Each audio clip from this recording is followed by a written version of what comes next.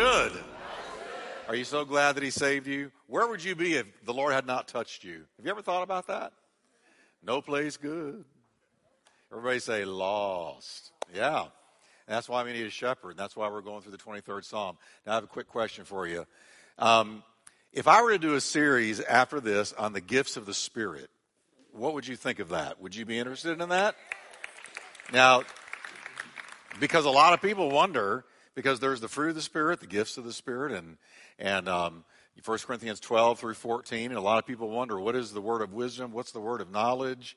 You know, what is the gift of healing? What is the gift of all the gifts that are named? So, seriously, how many would be open and interested in that? What if I was to go through the book of Hebrews? We got a divided church here. Okay. I'm going to have to pray. I'll just do both. I mean, okay. All right. Well, tonight we're on the 23rd Psalm, and we are on the verse. Yea, though I walk through the valley. But every week we've been reading the whole thing and quoting the whole thing. I'd like to do it again tonight because we ought to really memorize this psalm. Amen? 6 verses. And so let's read it together. Everybody, are you ready? The Lord is my shepherd. I shall not want. He makes me to lie down in green pastures. He leads me beside the still waters, and he restores my soul. He leads me in the paths of righteousness for his name's sake. Yea, though I walk through the valley of the shadow of death, I will fear no evil, for you are with me. Your rod and your staff, they comfort me. You prepare, I love this one because look what God makes the devil watch. You prepare a table before me in the presence of my enemies. You anoint my head with oil, my cup runs over. Surely goodness and mercy will follow me all the days of my life, and I will dwell in the house of the Lord forever. Amen. Amen. So let's pray together. Father, thank you for this word tonight. Thank you that you gave this incredible, profound psalm. So simple and yet so profound. And Lord, tonight, I pray as we look at this key verse, this verse 4, that Lord, you'll open it up to us, shine new light on it, give us fresh revelation on it. Give us wisdom. Lord, may the Holy Spirit, the great teacher of the church, be here to teach us and open every eye and open every heart and every ear to hear and understand the Word of God. Breathe a prayer with me, church, and say, Lord, tonight, give me fresh revelation and change my life in Jesus' name. Amen. Turn to your neighbor and tell them, don't fear, don't be afraid. Praise the Lord. All right. We're in verse 4. Now, this is easily, when you talk about the 23rd Psalm, this is easily the most quoted verse of the 23rd Psalm. Verse 4. Yea, though I walk through the valley of the shadow of death. It's so comforting, though we don't like to talk about death. I won't fear any evil. I will not be afraid of evil, though I'm walking through the valley of the shadow of death. Why? Because he's with me. He's with me. You're never in your valley alone. Amen? Your rod and your staff, they comfort me. You know, hardly a funeral goes by without the minister quoting this famous verse. It immediately brings comfort and assurance that no matter how dark our circumstances may be, the shepherd, the great shepherd, the good shepherd, our shepherd, my shepherd, your shepherd, is with us. So I've shared with you that every one of these verses is really a two-part. There's two aspects, 2 angles, 2 truths in every one of these verses. So let's take 23 verse 4, part A. Yea, though I walk through the valley of the shadow of death, I will not be afraid of evil, because you are with me. Now, what I've wanted to do is bring this psalm to you from the eyes of a shepherd. I've pulled heavily from Philip Keller and his teaching on the 23rd Psalm, his book on the 23rd Psalm. And he used to be a real, genuine shepherd. And so he opens this psalm up to us in a way that we Americans could never know it. Because anybody in here ever shepherded sheep? That's what I thought. I've shepherded human sheep, but I've never shepherded sheep. Okay? And so, in real shepherding of real sheep, this verse marks the time when the shepherd will lead his sheep up into the mountain meadows for the summer months. Most good shepherds will lead their flocks to these distant ranges where the grass is green and rich. Depending on the season, that's where the shepherd takes the sheep. Sometime soon, I'm going to bring a message on the seasons of our life, because all of us are in a season in our life. It could be spring, the spring of your life, or the summer of your life, or how about the winter of your life? And we're all in a season. And as God seems to do unique things with us depending on the season we're in, the shepherd of real sheep, depending on the season, takes them to unique places. What I like about Jesus, what I love about Jesus, is he never leaves us where we are. All right? Now, some Christians don't like change, and they'll do their best to fossilize and stagnate and stay in one place for the rest of their lives. If you were to look at their life, it's heel marks all the way, right? But for the person who's really following Jesus, he's always saying, let's go over to the other side. He was always telling his disciples, let's go to the other side. Get in the boat, let's go to the other side. He was always taking them to the other side of somewhere. And when they arrived, it was a new adventure, a new teaching, a new lesson, new truth, a new revelation of who he really was. But that's another message. I'm jumping ahead of myself. But the real shepherd of real sheep is the same way. He was always taking them somewhere new. Most good shepherds will lead their flocks to the distant ranges where the grass is green and rich. And that's what they did, depending on the season, as the seasons changed. Now, this often entailed long drives, and I don't mean in your car, right? But driving the sheep, where the sheep move along slowly, feeding as they go. Can you imagine the patience required of a real shepherd? I mean, Cindy's always telling me, you walk too fast. Slow down. I don't mean to. I'm kind of long-legged and I kind of walk fast. But here's the deal. I don't like going slow. God's always having to pull the reins back on me. It's funny. When I began in the ministry, I was the hesitant preacher. I didn't want to do it. Once I really got into it, he was always having to pull me back. Now,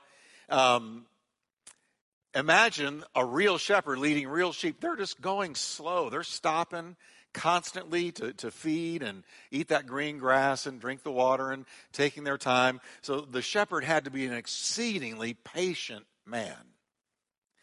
Aren't you thankful Jesus is patient? Amen? Amen.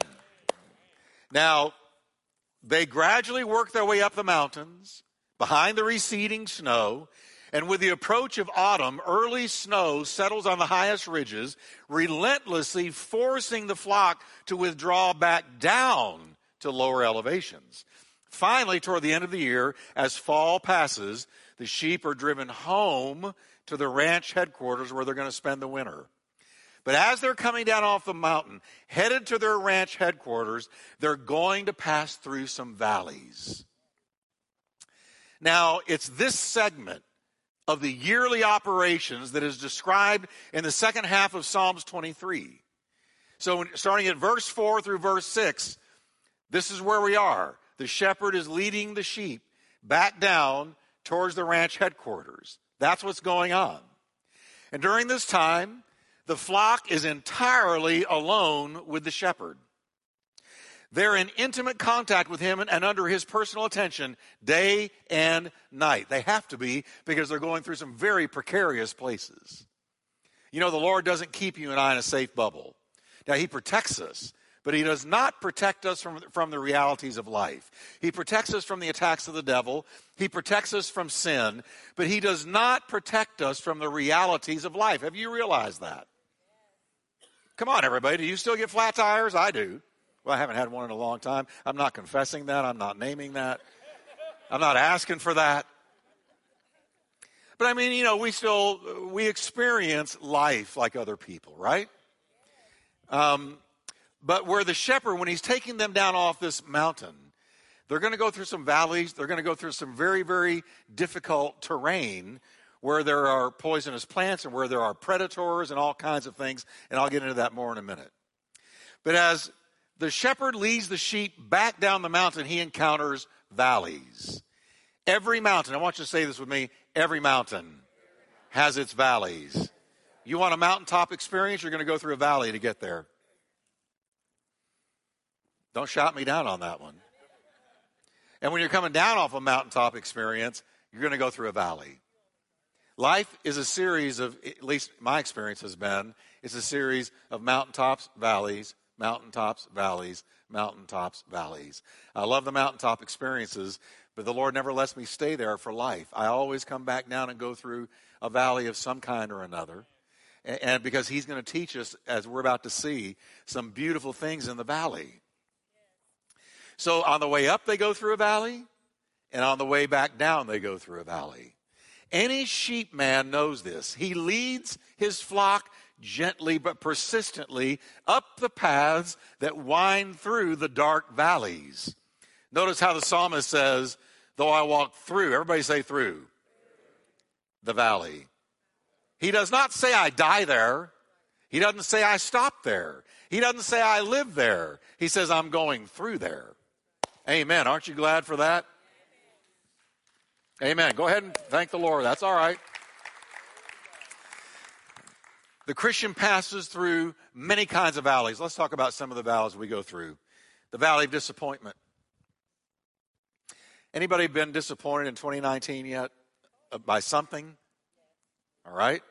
We go through the valley of discouragement, don't we?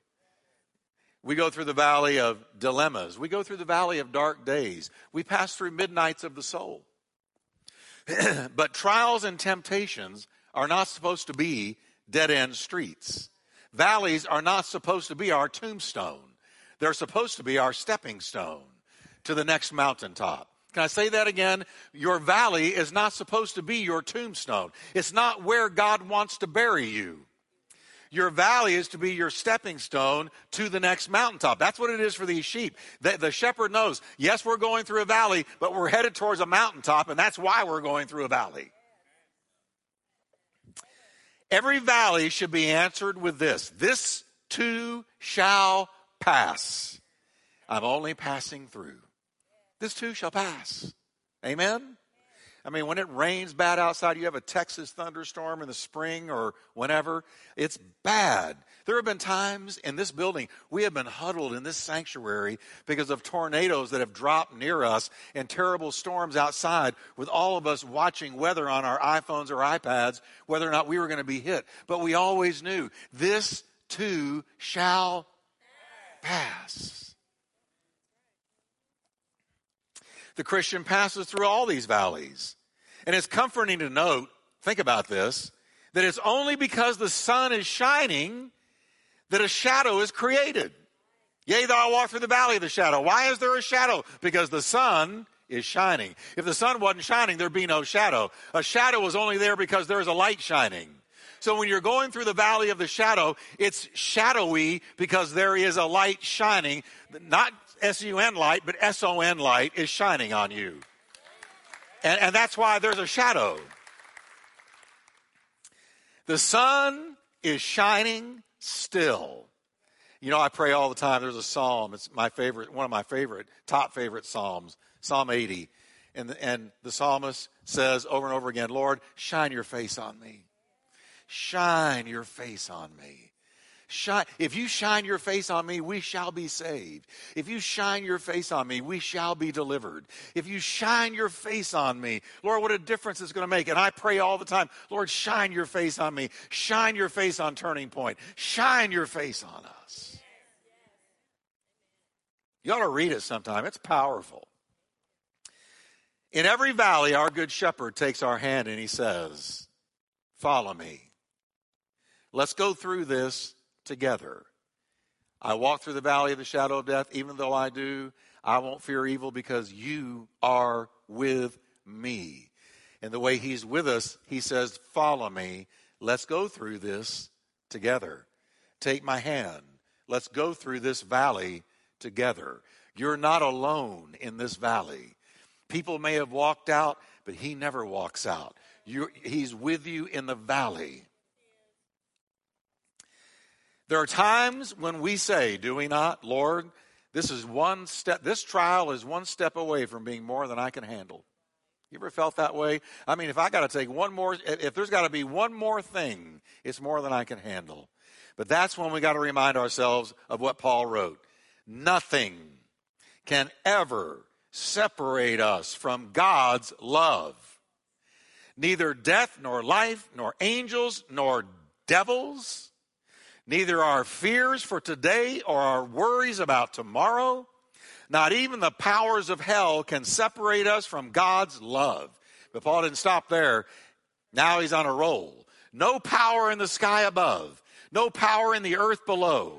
Indeed, nothing in all creation will ever be able to separate us from the love of God that is revealed in Christ Jesus our Lord. Amen. We know that the Lord of our valleys will see us through. Can we give him a hand of praise tonight? Amen. Now, I'm not trying to sound spiritual. I'm not throwing slogans at you, spiritual slogans, but I'm going to tell you this is true. There are great advantages to the valleys of your life. There are great advantages to the valleys of our lives, both for real sheep and also for God's children. Now let me share a few. First, the shepherd knows it's in the valleys where the best water is found. It's in the valleys where the best water is found. Refreshing water flows in those valleys because it's the melted snow from the mountaintops. And it manifests in rivers and in streams and in deep ravines. Sheep have been known to literally run to the edges of these streams, these cold, pure streams of fresh water to quench their burning thirst after a long drive in summer months. And it's the same with us, folks. Christian, believer, child of God, listen. It's often the case the Christian finds refreshment from God himself on a level they've not ever known before in the valley. In the valley.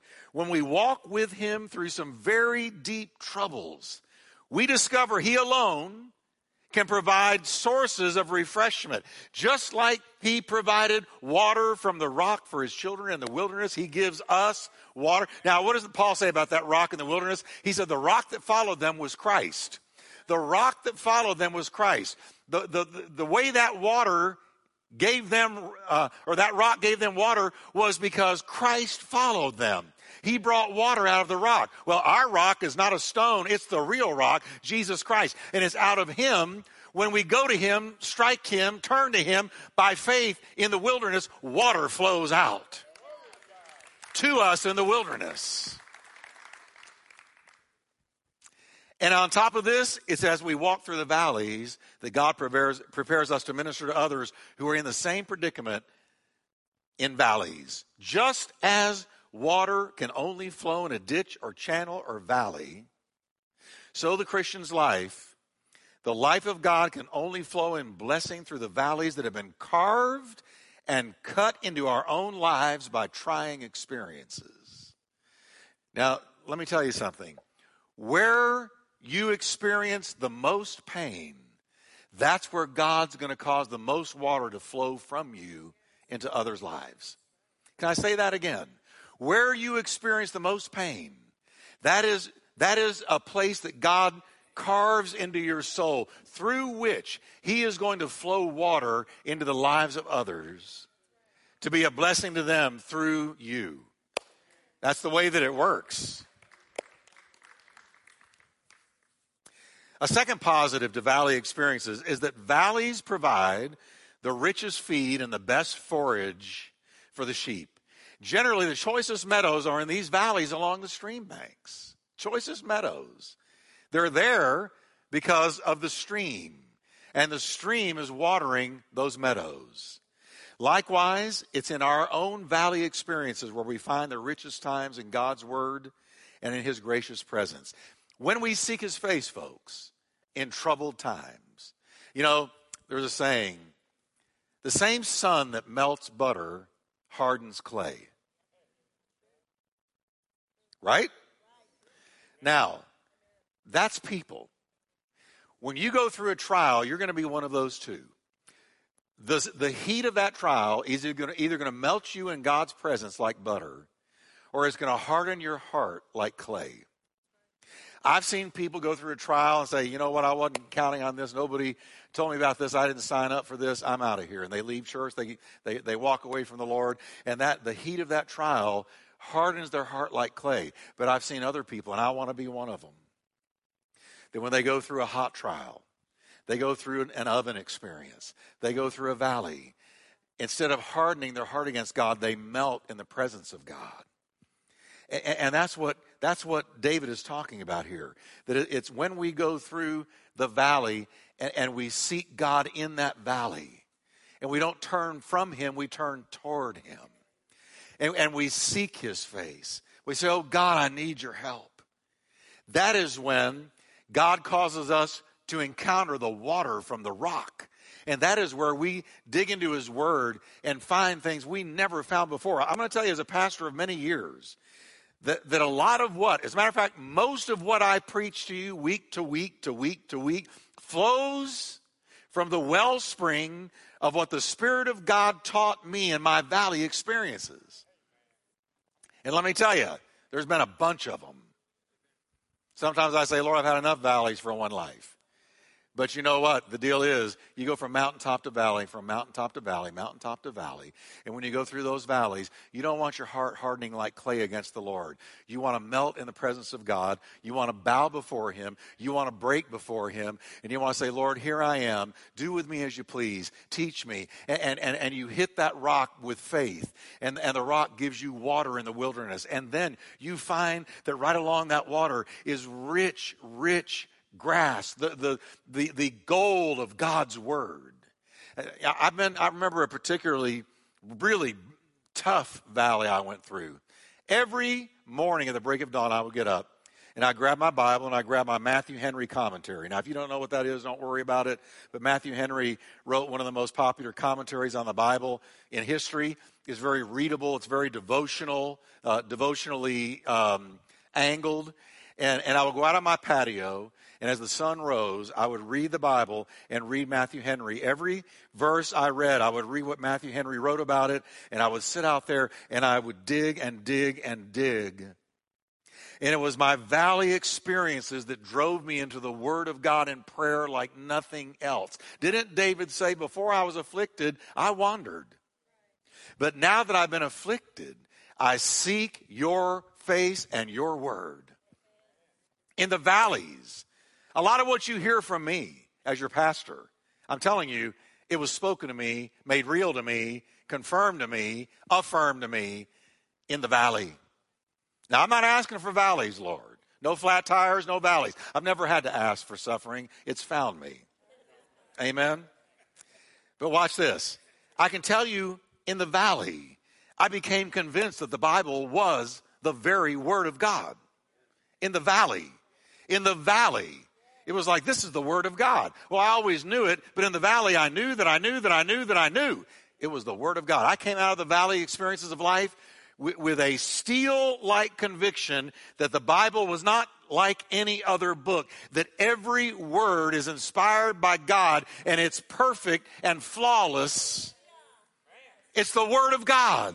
It was in the valley and emerging from the valley that I came out with firm confidence in God's sovereignty over all things, including me. That he was in charge of my life. I learned to wait on him in the valley. I became better acquainted with Abraham, Isaac, and Jacob, and Moses, and David, and Paul, and Peter, James, John, and Jude. All of them. They became my buddies in the valley. Come on, everybody.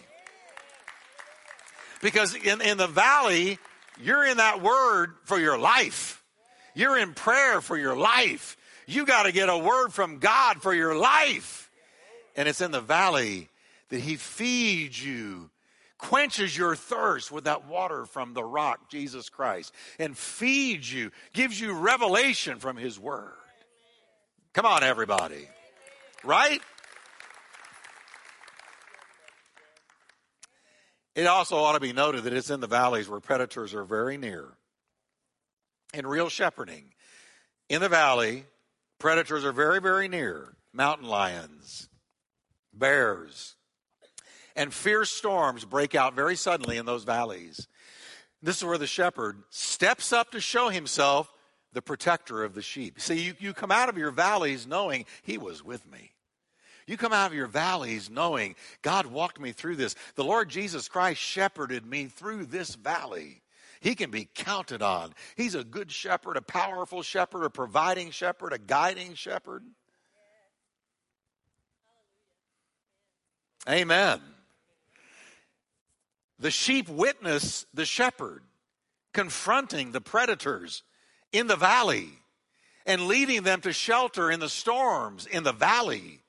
So in short, they learn to trust the shepherd in the valley like nowhere else. You don't learn these things on the mountaintops. You learn in the valley.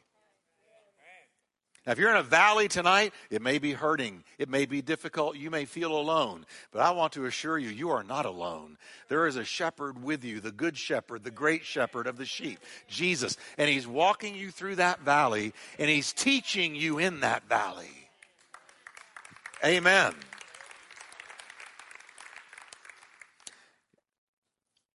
Aaron, be ready, because I might be able to take some questions tonight. I'm looking at where I am. Maybe I can take a few. I'm just throwing that out. No, it's okay. Not yet. But okay. Aaron's ever ready, like that battery, right? All right. All right. Now we come to the second part of verse 4. Your rod and your staff, they comfort me. Your rod and your staff, they comfort me. Now, to us, we go, yeah, that's cool. I know about a staff from Christmas plays, right? But here's the deal.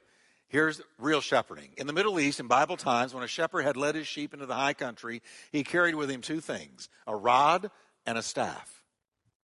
Every shepherd took a rod and a staff. Now let's talk about the rod. The rod was whittled from a young sapling to perfectly fit the shepherd's hand. And after whittling it, he would spend hours learning how to throw it with great speed and accuracy. The rod. The rod became an extension of the owner's own right arm.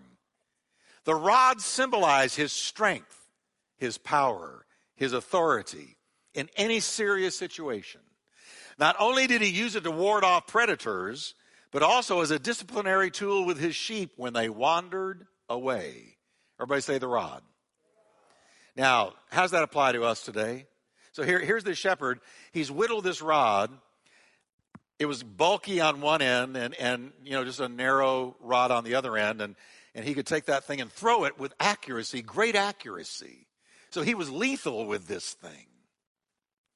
For Christians today, our great shepherd's rod is the word of God. Through his mighty word, the enemy is sent running.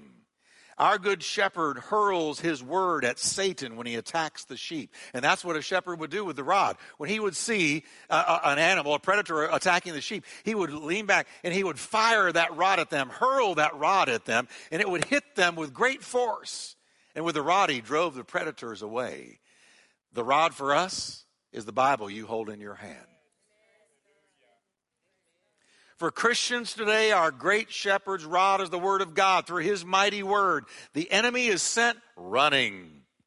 Our good shepherd hurls his word at Satan when he attacks the sheep. And it's through his word that the enemy is defeated.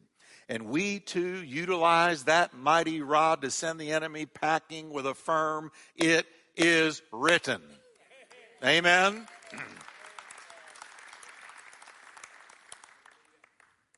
So everybody say the rod. Now, here's a second use for the rod. The shepherd also uses the rod for disciplining his sheep. When the sheep wander, the shepherd will hurl the rod with great accuracy to send the sheep scurrying back to the fold. If the shepherd sees the sheep approaching poisonous weeds or getting too close to danger of one kind or another, the rod will come whistling through the air in a firm, loving rebuke. Whack! Get back into the fold. Where do you think you're going? Amen? Now, folks, this is so easy to apply to us today, because how often can we say that in times of our own personal wandering away from the shepherd, the word comes whistling into our mind to remind us of God's truth? Where do you think you're going? Walk. What do you think you're doing? Walk. That's what I love about the Word of God. It sticks in your soul like nothing else. I have found that it's easier to memorize the Word of God than almost anything, because it's designed by God to stick in your soul. That's why, man, if you want the Holy Spirit to have ammunition when you're attacked by the devil, you need to memorize the Word of God. Because a lot of people don't ever memorize it. They don't ever read it. And then when the devil attacks, the Holy Spirit goes looking for Bible verses in their soul, and there aren't any. There's nothing to throw at the devil. See, he can only use against the devil what's already in my mind. You know, we got a file cabinet, Bible verses. And the Holy Spirit opens it up when we're under attack. He opens up that file cabinet, Bible verses. And there's nothing in there. He's looking through it, and there's no Bible verses. And so he has nothing to pull out and hurl at the devil like a rod. But if he opens up that file, and we've memorized and we've lived in the Word of God, and our mind and our spirits are full of the Word, he picks this and he picks that, and he hurls it like a rod at the devil, and we're able to be delivered by the power of the Word of God. The weapons of our warfare are not carnal. They're mighty through God to the pulling down of strong. So tonight, if the devil or if the Lord went searching through your file cabinet, what would he find? If the shepherd sees the sheep approaching poisonous weeds or getting too close to danger, boy, he hurls that rod. The same thing with God and us. When he sees us headed towards danger, here comes the word. When sinners entice you, do not consent. Here comes the word. No temptation is taken you but such as is common to man.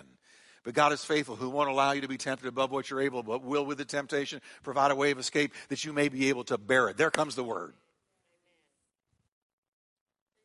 Over and over and over, walk in the Spirit, you won't fulfill the lust of the flesh. You will no longer be subject to the power of sin, because you have been set free by the power of God. He who the Son sets free is free indeed.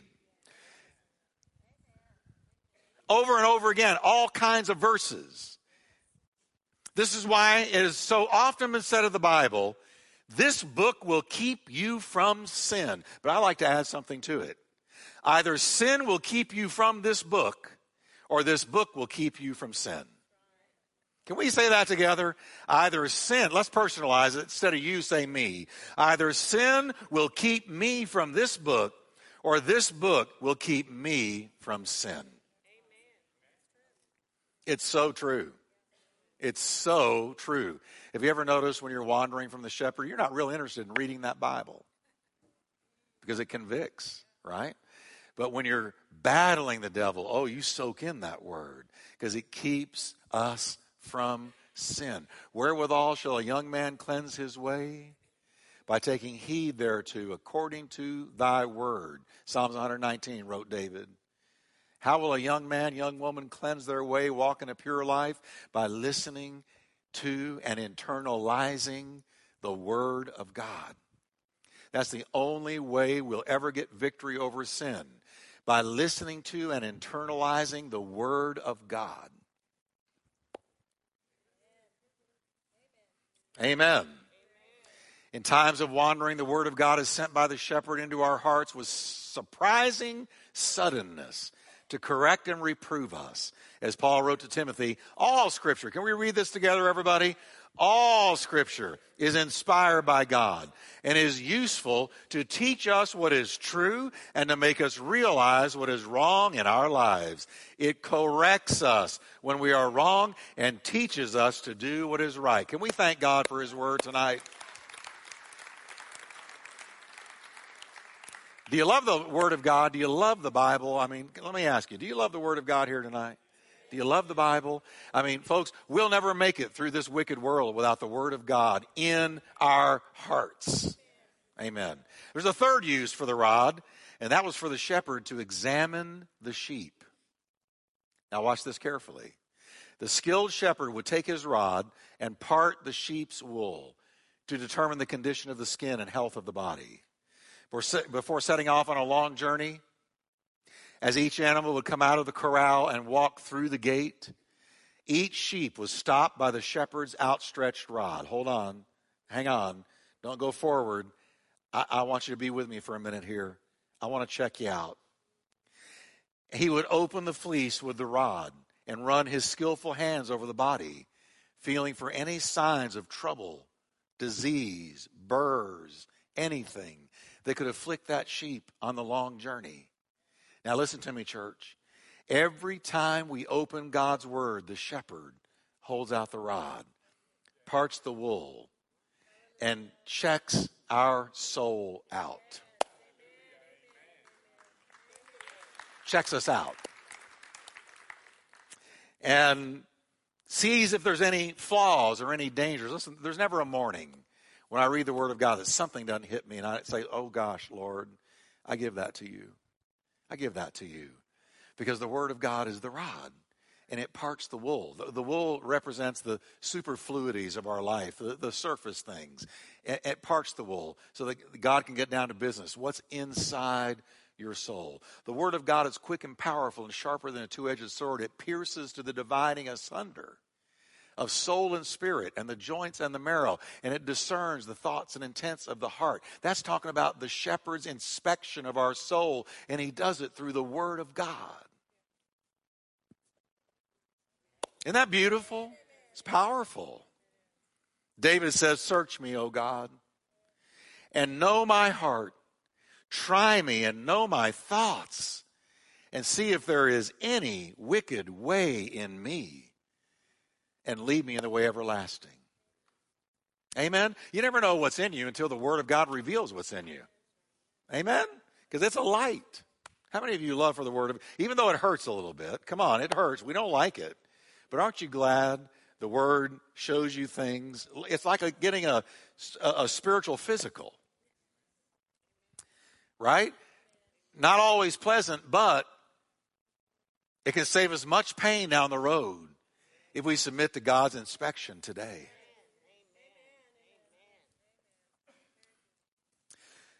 The wise Christian will take advantage of this process by daily spending time in the Word of God and prayer. This kind of daily inspection will keep us from the devil's tactics and from the slow creep of sin into our lives.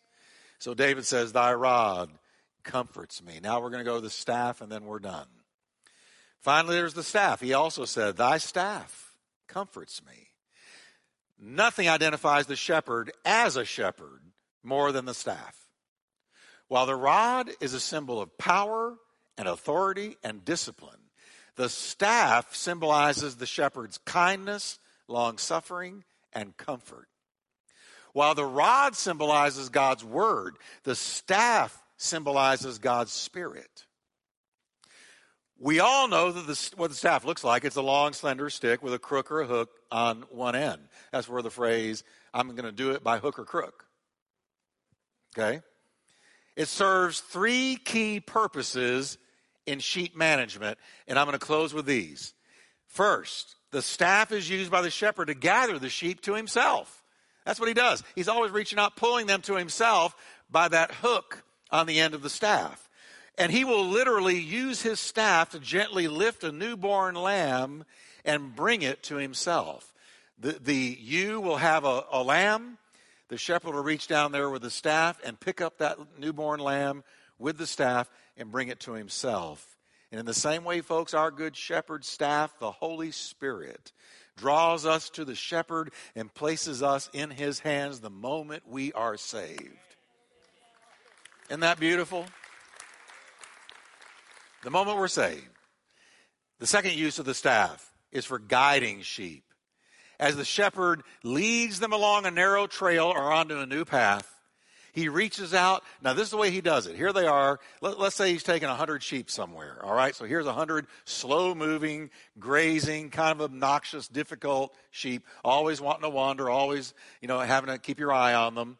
And so here they go, and he's taking them down a narrow path that is a little bit dangerous. So one of those sheep begins to go off a little bit. Here's what he'll do with that staff. He reaches out to the sheep with the very tip of that staff and gently applies pressure to the side of the sheep.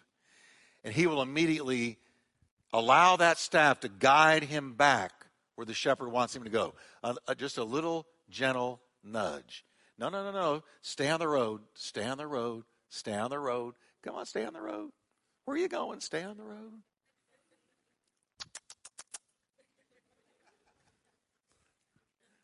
Stay with me.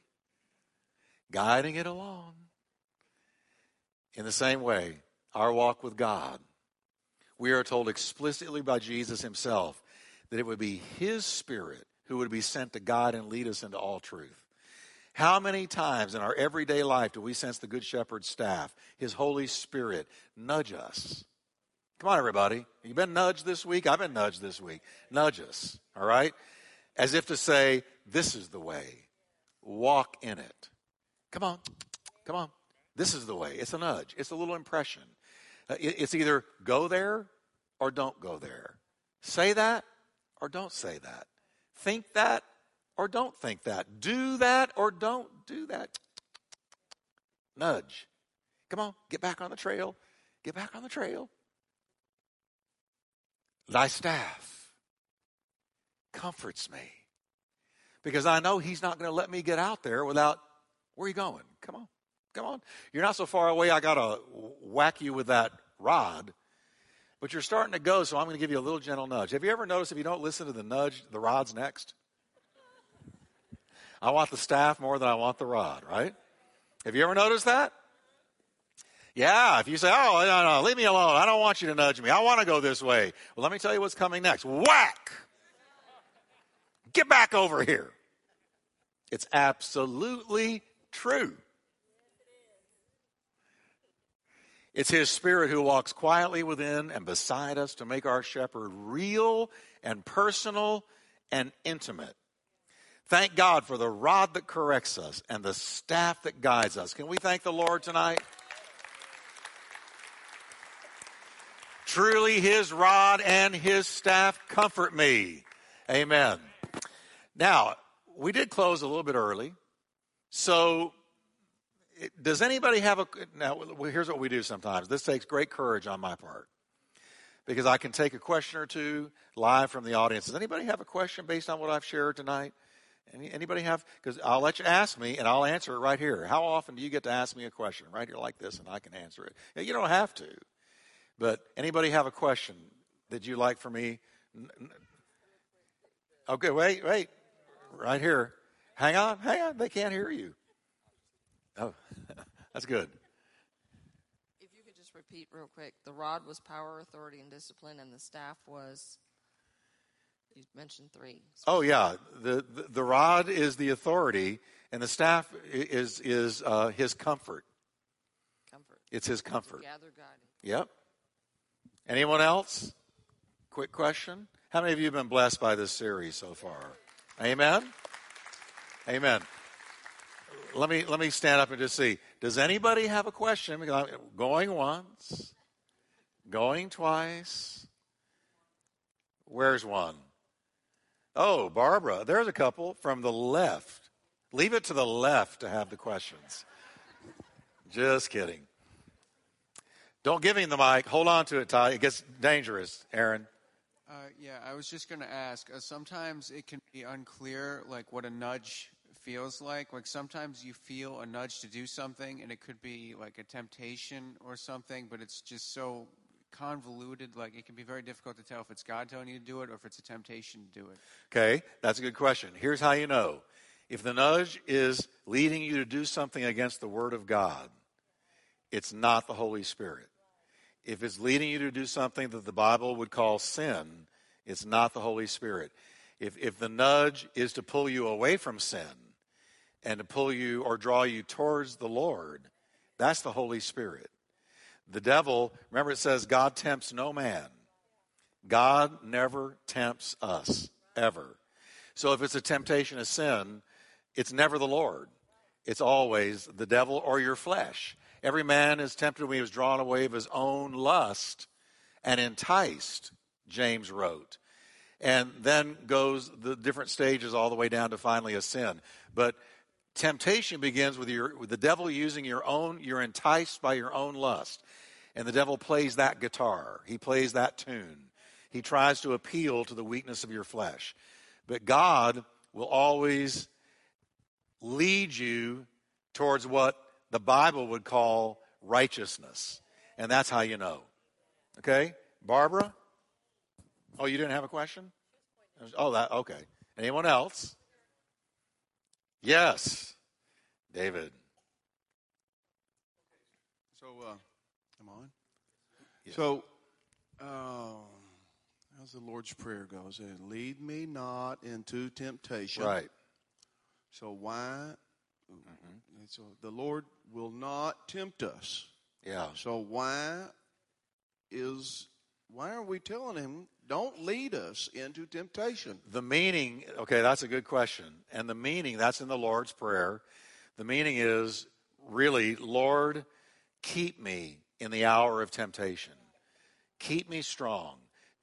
Don't allow me to fall into temptation. Be my strength. Be at my side. Don't allow me to fall prey to the devil.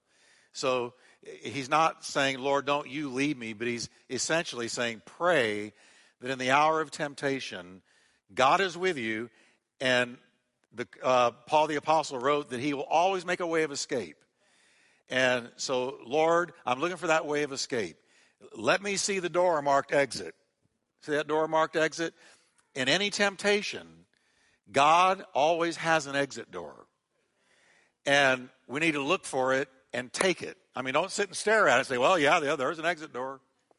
There it is, right there, marked exit. Yeah, hallelujah, God really did give me an exit door. What good does it do you if you don't run through it? You got to run through it. So he's saying, Lord, don't let me be taken by temptation. Be my strength and give me a way out. Amen? Anyone else? All right, let's stand together. Amen. Isn't God good? Isn't God good? Amen. How many of you are walking through a valley right now? Let me see, if you don't mind saying. You're walking through a valley. Amen. How many of you have experienced the comfort of the rod and the staff? Amen. Praise God. Lord, right now we just thank you for your presence, for your power. We thank you for your faithfulness to walk us through the valley of the shadow, that we are not alone, that you will get us to the other side. Thank you for it, Lord. Now lead us and guide us, direct us and help us. And Lord, we do pray, lead us not into temptation. That is, Lord, keep us in the hour of temptation. Be our strength. Be very present and help us to walk through that exit door, run through that exit door. And Lord, thank you that on the other side of the valleys we're passing through, there is a mountaintop waiting. In Jesus' mighty name, amen.